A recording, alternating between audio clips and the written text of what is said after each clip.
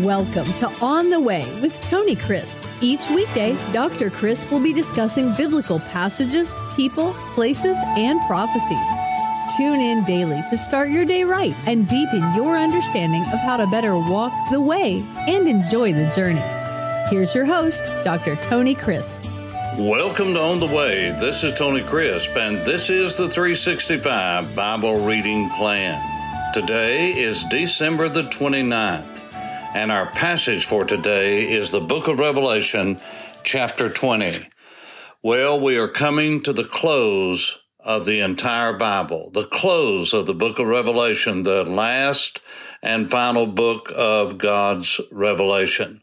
And we have now come through the Great Tribulation. Jesus himself is standing on the earth, just as the prophet Zechariah had predicted the Messiah would do. Israel now has totally been saved. You say, now how can a whole nation be saved? Because God wants them to be, and they were ready. God prepared their hearts, and they responded. The Bible says all Israel will be saved. Not all of those down through the ages, but those that will be alive and there when the Lord Jesus comes. The scripture says, and the prophet Zechariah again, that they will look upon him whom they've pierced, and they will mourn. They will recognize him as the Messiah. And that is what the prophets have taught. You see, most of the prophecies concerning Messiah are not concerning his first time coming, even though they got into such detail in their prophecies that in Isaiah 53, in the book of Psalms, over and over again, it got down to the very words he would say on the cross, what those who were around the cross, both those who were his friends and his foes, what they would say, how they would act, what they would do when he was crucified, the place where he would be buried. All of that was laid out. The day that he would be resurrected, all of that was prophesied. Yet the vast majority of prophecies having to do with Messiah have to do with what we call the return of Christ to earth. And remember, don't get this mixed up with the rapture, which is a movement of earth toward heaven. When we meet the Lord in the air, he's not coming back to the earth. We're going to meet him in the air, and so shall we ever be with the Lord. So says Paul in 1 Thessalonians chapter 4 and verse 18. But now we're talking about the return of Messiah to the earth so that he can set up his kingdom. You see, the Lord had promised David a kingdom. He had promised him that he would rule over all the earth and his descendants, his seeds. And indeed, that's exactly what is going to happen. Every promise that the Lord made is going to be fulfilled. And if they were literal, physical promises, they will be literal, physical fulfillments. And we have a problem with that sometimes because we can't figure it out in our little peanut brains about how God's going to do it. But you see, what I would recommend to you is just remember this. When people say to me, Pastor, how's that going to happen? And when exactly is that going to happen? What I always say to them is this. I know we've been given a lot about what's going to happen, but we don't have all the plans. And the reason is I was called to be on the reception committee, not on the planning committee. You see, that's God the Father, God the Son, and God the Holy Spirit. And that is all that is in that exclusive committee as to who is going to do what when. You and I are responsible to welcome the Lord and to occupy and serve until he comes. We are at the end of the tribulation period. There will be a kingdom on the earth. Now, let me just say from a very practical and hermeneutical standpoint, if that were not the case, why didn't the Lord tell his disciples that? Remember, after the resurrection, not before, but after the resurrection, for 40 days he spoke to them about things pertaining to the kingdom. And even after 40 days, those disciples still believed it was going to be a literal physical kingdom when the kingdom was going to be restored to David and to the Jewish people. You say, well, how do you know that? Because in the book of Acts, chapter 1, it says, after 40 days of showing them with infallible, irrefutable proofs that indeed he was alive and he was the Messiah, and he spoke to them for 40 days concerning the things of the kingdom. Now, that's what it says. I didn't make that up. It says that after all of this time, if it was just going to be a spiritual kingdom, then why did they ask the next question? Because in Acts chapter 1, it says, and after 40 days of speaking about things pertaining to the kingdom, which, by the way, they were on the Mount of Olives with a resurrected Lord that nobody could kill. And he said, because I rise from the dead, you will rise from the dead also. So even the disciples were going to participate in the same kind of resurrection that Jesus had, one that, unlike Lazarus, would be raised, never to die again. And Jesus had been talking about the kingdom, and they said, Lord, will you at this time restore the kingdom to Israel? Now, that's the prophet's language. That is the language of a literal physical kingdom. And there they were on the Mount of Olives where the prophet Zechariah said Messiah, when he sets up his kingdom and his earthly rule, will be. And there they were. Jesus had been talking to them about that. And they said, will you at this time restore the kingdom unto Israel? And Jesus said, no, boys, that's not going to happen. I've just been kind of hanging out with you, but that's all just spiritual. That's all allegory. You see, there's not going to be any kingdom. Jesus might have said, if he was using the parlance of our day, the language of our day, he might have said, well, I don't know if y'all knew it or not, but I'm an amillennialist. I don't even believe that there's going to be a kingdom. No. Jesus said it's not for you to know the times or the seasons which the Father has in his own power. But he said, I've got a job for you to do, and that is to be witnesses until I come. And over again, this is throughout the Old and New Testament. It is consistent. It's confluent.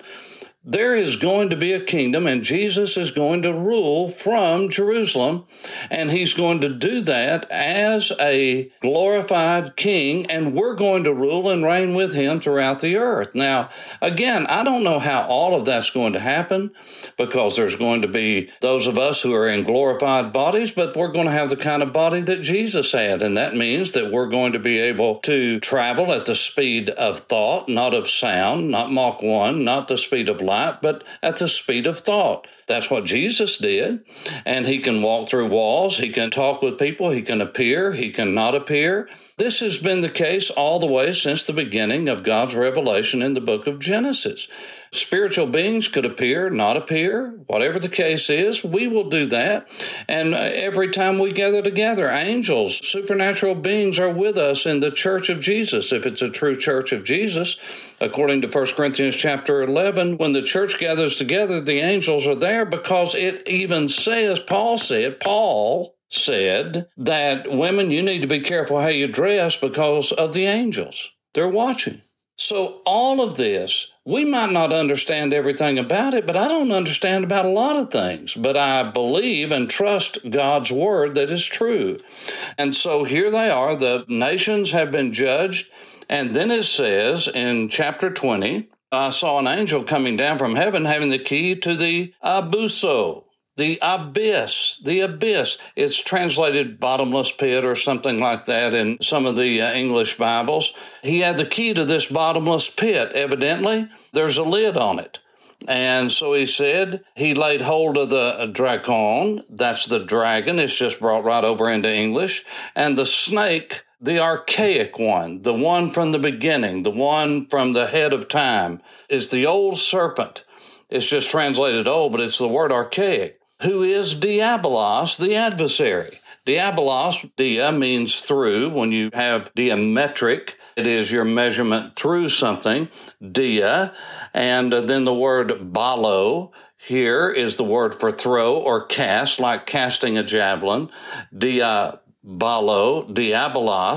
is the word for the accuser, one who continually is throwing spears through people and accusing them and trying to cut them in two, much like what Saul pinned David, tried to pin him to the wall and kill him. This is what Satan continually tries to do. So his name is Diabolos, and then Satan, the adversary. And he was seized and bound for 1,000 years. You say, now, wait a minute. Do you honestly believe there's 1,000 years, a literal 1,000 years? Well, the word is kilia, which in Greek is the word for 1,000. Where do we get the word millennium? Well, that's from the Latin translation, because a mil is 1,000. And look what it says. He bound him for 1,000 years, verse 2. Look at verse 3. And so he set a seal on him that he would not deceive the nations for 1,000 years. Look at verse 4 again. We reigned with Christ for 1,000 years. Look at verse 5 again. But the rest of the dead did not live until the 1,000 years were finished. Look at verse 7. Now, when the 1,000 years. Now, if it's not going to be 1,000 years, then why would the Lord have said that over and over again? Is that all just allegory? Is that all just spiritual? Is that all just illustrative? Well, if you do that and you say that, then everything in there has to be that. There's not going to be any judgment. Why? Because that's all allegory. It's not a literal judgment. There is no book of life. That's all just figurative. There is no Lamb's Book of Life. That's just all figurative. You see, you can't have it both ways. You either take it as the literal Word of God, where it is meant to be literal. You say, well, when do you take it literal?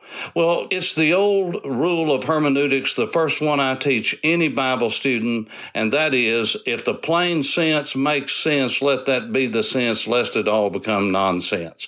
That is, you read a text, any text, and if the plain sense makes sense, let that be the sense, lest it all become nonsense. If words mean anything, I mean, we're not going to act like Bill Clinton here and start parsing is, are we? No, is means is. And this is exactly what we get into because we have a theological grid many times that we want to interpret everything with. And that's not the way you interpret Scripture. You don't go in with a preconceived idea about what it's going to say. That's eisegesis, reading into, but exegesis is reading out of. You take the Word of God and let it form the grid. You don't go in with a grid or a template or a paradigm and say this is the way it's going to be. And so Satan is bound for 1,000 years in the abyss, and God puts a seal on him. Now, the word to set a seal is the same word that is used for putting a letter or a scroll and wrapping it up in wax and putting a seal on it. In other words, it's not going to be broken until it's time. It's the idea of putting a jar, like a stone jar, and filling it up with wine and putting its lid on it and then pouring a wax seal all the way around it and then putting on that seal a signet ring and giving who can open it and who cannot. And so Satan is going to be put in a bottomless pit. He's going to be sealed up for 1,000 years. He and his demons are going to be out of the picture. And the Bible says that there is going to be a lot going on during this time, and you can read about that. We don't have time to go into that right now, but the Scripture says in verse 7, now when the 1,000 years have expired, listen to this, when the 1,000 years have expired, Satan was released from his prison. And he will go out and deceive the nations which are in the four corners of the earth, Gog and Magog. Oh, my goodness, this Gog and Magog, which was at the beginning of the tribulation period, sometime before the tribulation period. It's not the Battle of Armageddon, but here is this Gog and Magog again. This is the way it has been all down through history. And there is a reason that I'll get to in just a moment. And it says that even after 1,000 years of peace, prosperity, health, blessing, the Lord himself with us physically, everywhere, omnipresent, and yet he is at the city of Jerusalem ruling as well. All of this for 1,000 years. Where if a man gets sick and dies at 100 years of age, he will be considered as a babe. Now, this is how wonderful it's going to be. Yet, as soon as the tempter is released, As soon as the demons of hell are cut loose again and they are out, they deceive as many as the sands of the sea. Now, how could that be? I'll tell you how, because the human heart is depraved and wicked. God is trying to let us know that it doesn't matter what the circumstances are. You can take people, our government has never understood this. You can take people out of the slums and put them into a palace, and they will turn that palace into slums. Why? Because only God can get slums out of the people.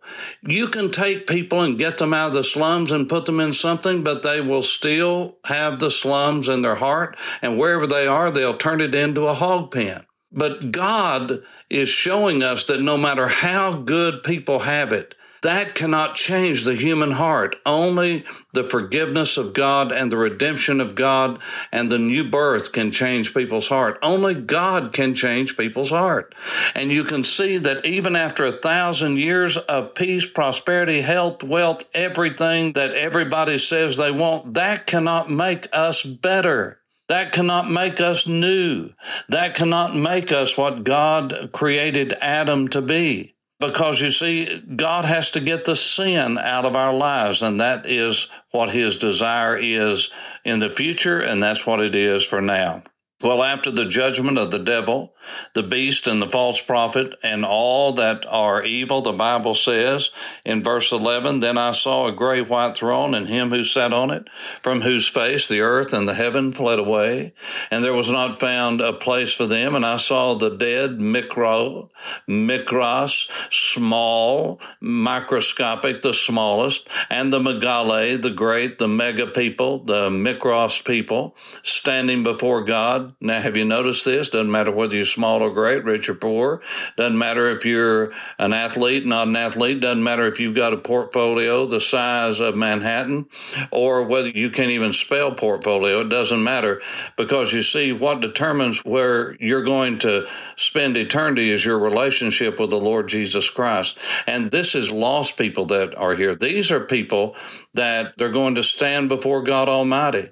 And the Bible says that the books were open. I believe those are the books of the works that every man has done down through the centuries, and your works are there. They will be seen if you're without Jesus Christ, and you will be judged according to your works, and you're going to be found guilty.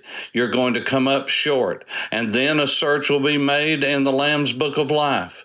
And if your name is not in that Lamb's Book of Life, which if you are there, it's not going to be.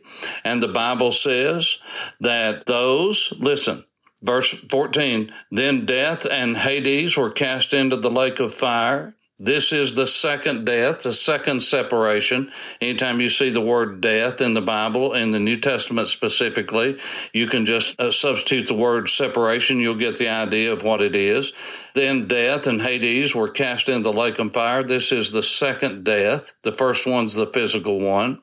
And anyone not found written in the book of life was cast into the lake of fire. In other words, the criteria upon which will determine whether you spend eternity with the Lord Jesus in heaven or whether you spend eternity in hell, the lake of fire, with the enemy of our souls and all of his followers, is whether your name is found written in the book of life. You see, your works can't save you. God will have already proved that in a moment, in the twinkling of an eye. You're going to see everything, and you're going to see that no good works you can ever do can take away sin. Only the blood of Jesus Christ can take away sin. Only the blood of the Messiah can take away and cleanse sin. And so this is it, folks. This is the end for those who are lost. And then in the next 2 chapters, we're going to look at all things made new, a new heaven and a new earth. For On the Way, this is Tony Crisp. Thanks for listening to On the Way with Tony Crisp. Tune in every weekday for information on biblical passages, people, places, and prophecies. Fridays are for your questions. Email your questions to questions@tonycrisp.org. Then just listen for your question to be answered on Friday's podcast. That's questions@tonycrisp.org. Thanks for listening and have a blessed day on the way.